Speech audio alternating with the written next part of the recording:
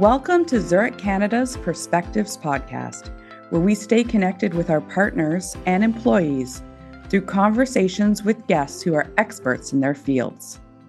We deliver market insights and thought leadership to bring information relevant to you, our listeners. I'm Jen Beaudry, Head of Communications at Zurich Canada, and your host. Today I'm joined by Matt Rocha, North America Lead, Climate Change Resilience Services, for a thoughtful conversation on the most common natural disaster in the country, floods. We'll break down the real risk posed by severe weather and flooding in Canada, the different types of flood events, the common mistakes businesses make, what it means to build resiliency, and what businesses can do to help reduce flood risks. You don't want to miss this conversation. Matt, welcome, and thanks for joining us today. Thanks, Jen. Really excited to be here today. Thanks for the invite. Matt, we know flood events are becoming more frequent and more severe. Can you talk to us a little bit about the current risk landscape? Yeah, floods are the most frequent and costliest natural disasters in Canada in terms of property damage. Last year, they caused roughly $1.5 billion in property damage across the country. And the insured damage from the 2021 BC floods was well over $500 million. Crazy to think about. We're inundated with an overwhelming amount of information every day. So it's really challenging for us to appreciate the devastation that these events can cause. I just want to highlight the fact that once these events are off the national news and social media channels, we just underappreciate the devastation left. And like some of these cities and towns and regions that have been impacted by these events are still feeling those effects today. Well, you mentioned the BC floods, and we've already seen flooding events start to occur in BC this year and other parts of the country. As we approach flood season, what are the key drivers of flood risk?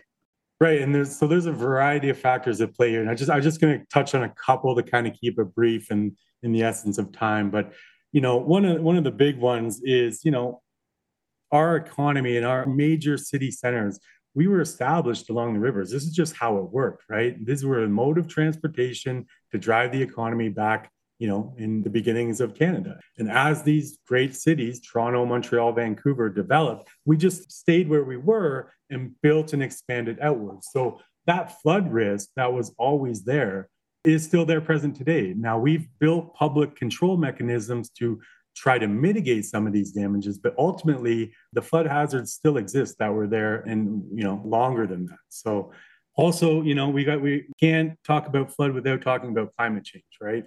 And so we're aware that the climate is changing. We're seeing the impacts daily, right?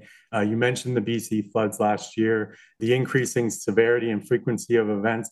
These are becoming everyday news coverage. We're seeing the effects of the wildfires going on in northern Alberta today, even, right? This week specifically. I woke up this morning and 2 days ago, and there's a yellow smoke all down in the Calgary region. So we're living in this world of the changing climate. And so as we can see, there's just so many factors that are tied to climate change and how those strongly influence the flood hazard level across the country. So it's a very important topic to go with. We've seen an early start to the fire season in northern Alberta. Can you talk a little bit about how fires and forest fires in particular impact the flood risk? Yeah, actually, great question, Jen, right? And so very important to know, as long after the wildfires have been extinguished, their effects are felt for years going on, right? Lasting impact there. And essentially what's happened is we've lost the vegetation and the soil's ability to absorb severe rain events, right? And so what this can lead to is increased potential for flash flooding following these events. So if you are in regions that have been impacted by wildfire, your flood risk potentially has increased after that fire has been extinguished. So, Matt, not all floods are the same. What are the different types of floods and how do they occur? You've kind of touched on it already. Yeah, we touched on a few, and I'll outline 4 major flood types that we're exposed to in Canada. Fluvial floods, or river or riverine floods, occur when the water level exceeds the banks of the river. That results in overland flooding in the surrounding regions. right? These can occur from large amounts of rain occurring upstream in the watersheds or from regional snowmelt. So I live in Western Canada. We get a bunch of snow in the mountains. When that snow melts, it increases the potential flood risk to Calgary. And that's one of the drivers from the 2013 Calgary floods that resulted in roughly $2 billion in damage, which was the third costliest natural disaster in Canada and the number one flood disaster. And because we live in Canada, we also love our cold winters.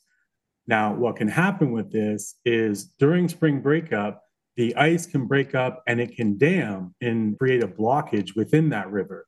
And you can actually have flooding occur upstream or behind the blockage.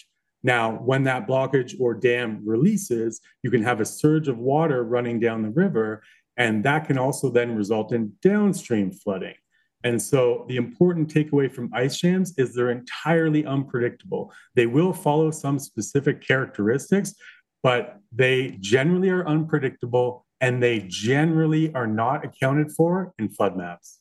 Urban flooding or flash flooding, this occurs with those extreme rainfall events, right? And so this is the significant downpours that overwhelm the stormwater management systems or the public infrastructure that is originally designed to transport water to an area that won't inundate your property. Important takeaway here is that the public infrastructure in place generally has been designed to withstand less severe events, so more frequent events, right? And so some of these rain events or the design details in these critical infrastructures might be designed to withstand a 10-year return period or an event that has a 10% annual probability of occurrence, right? Now, if you have an extreme rainfall event, such as the atmospheric rivers we discussed earlier that impacted British Columbia, these storms are what they refer to as a 100-year storm or potentially a 100-year storm. And what that equates to is rather than a 10% annual probability of occurrence, maybe that's a 1% annual probability of occurrence. So what does that mean? It doesn't mean that this 100-year storm will happen once every 100 years. It means that 1% every year, you have a 1% chance every year of being impacted by one of these events. An example of this was in 2013 and the downtown flooding in Toronto that resulted in roughly $1 billion in damage. Lastly, I'll close out with coastal flood, tidal flood, storm surge. There's a lot of coastal regions in Canada. And as our friends in Greater Vancouver area will tell you, they experience high and low tides twice a day, every day, right? And then when the moon is closest to the earth, they can also be affected by what they call king tides or Parisian tides, right? And so this is extreme tide events where we can see an increased sea level rise within those coastal regions. Now, you can also be impacted by storm surge, which we experienced down in the East Coast last year during Hurricane Fiona, and are directly influenced by the atmospheric pressures and associated strong winds that come with these events. And so that puts our coastal cities and regions at risk during these type of events. Now, turning to what you do every day at ZRS, building resilience for businesses. What are some common mistakes businesses make when assessing flood risk? Yeah, I think one of the biggest mistakes is underestimating your flood risk based on just understanding your hazard level. So when you drop your PIN or your address or your location on a hazard map and it returns that being a low hazard, that implies that you have a low flood risk. Now, as we talked about earlier, these hazard maps may not include all sources. They may only include riverine flooding. They may exclude urban flooding, and they may exclude ice jams, right? These are very tough to model and represent. And so by just dropping a pin on a map does not equal a flood assessment. We need to consider all potential sources of damage. We need to consider what your local controls are. So what you're doing both physically and operationally to reduce your risk. And then we also need to understand where your vulnerabilities are. So for example, do you have your operations critical equipment located in a basement that could be exposed to flooding?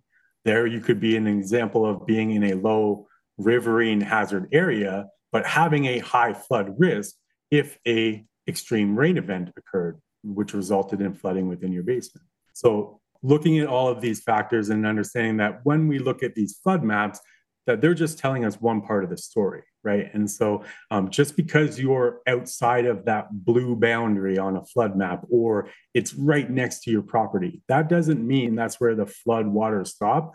These are not inundation maps. Well, generally, when you're looking at these are hazard maps.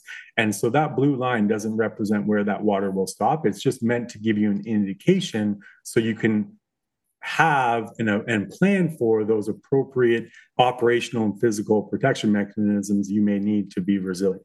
So you've talked about the planning a little bit, and you've talked about preparedness a little bit, but anything else you want to add about how businesses can better prepare themselves? I think it dovetails nicely with that last comment. Is number one is identification, right? And it's so we need to identify where these locations are and in what proximity they are to the flood maps, as we mentioned, but also any other sources of flood damage, right? And so is there a potential for ice jams? Is there a potential for atmospheric river and urban flooding within that region? So once we've identified, then we can set up the steps to potentially mitigate, right? And once your property is built in these areas that could be impacted, it's not about picking your building up and moving it out of a flood zone.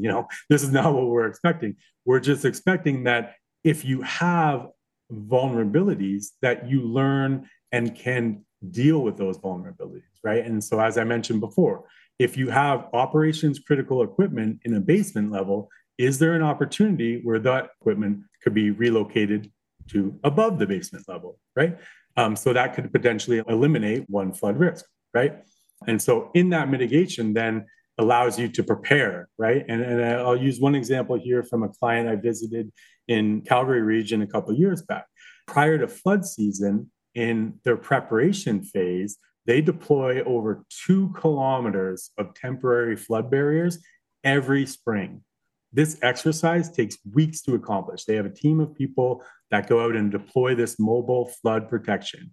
They deploy it in May, right? So before the June flood season in Calgary, they leave the barriers up until mid-July and then take them down after the flood season is done. So this operation, like I mentioned, takes weeks to accomplish. And so they need to be prepared for that. And also to kind of close it out is they need to have an appropriate response, right? And so a flood response plan. What are you going to do to prepare before? What are you going to do to prepare during an event? And then how are you going to recover, right? And so, as I mentioned before, some of these regional flood events can result in lasting impacts, right? And so it could take days or weeks for that flood water to recede. And how are you going to respond to that in your site, right? And then ultimately, if there's been a regional flood that has impacted not only you, but the community as a whole, how are they going to respond? And how is your workforce going to respond and be able to come back and help you be resilient in your own operations? Thanks for taking the time to share these valuable insights with us, Matt. We really appreciate it. Thanks for having me, Jen. I look forward to our next discussion. Thank you for joining us today. To learn more about how to prepare for, respond to, and recover from flood-related events, visit our Flood Resource Hub on our website.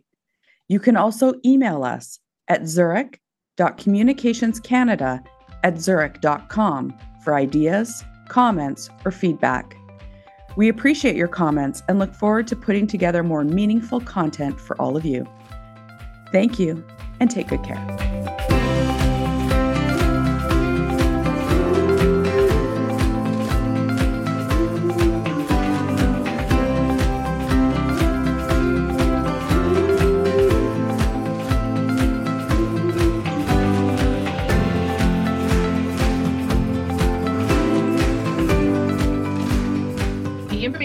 Audio recording was compiled from sources believed to be reliable for general information purposes and is intended for Zurich clients and business partners. The information contained herein may be useful to you or your enterprise when developing your own policies and procedures. The policies and procedures applicable to your enterprise should take into account the specific circumstances of your business and business environment, which is beyond the capacity of this podcast. Any and all information provided is not intended to constitute advice of any nature and is specifically not legal advice, and accordingly, you should consult with your own legal counsel. We do not guarantee guarantee the accuracy of this information presented or any results, and further assume no liability in connection with this recording and the information provided therein. Moreover, Zurich reminds you that the information provided cannot be assumed to contain every acceptable safety and compliance procedure, or that additional procedures might not be appropriate under the circumstances. The subject matter of this recording is not tied to any specific insurance product, nor will adopting these policies and procedures ensure coverage under any insurance policy. We encourage listeners to seek additional information from credible sources. Thank you.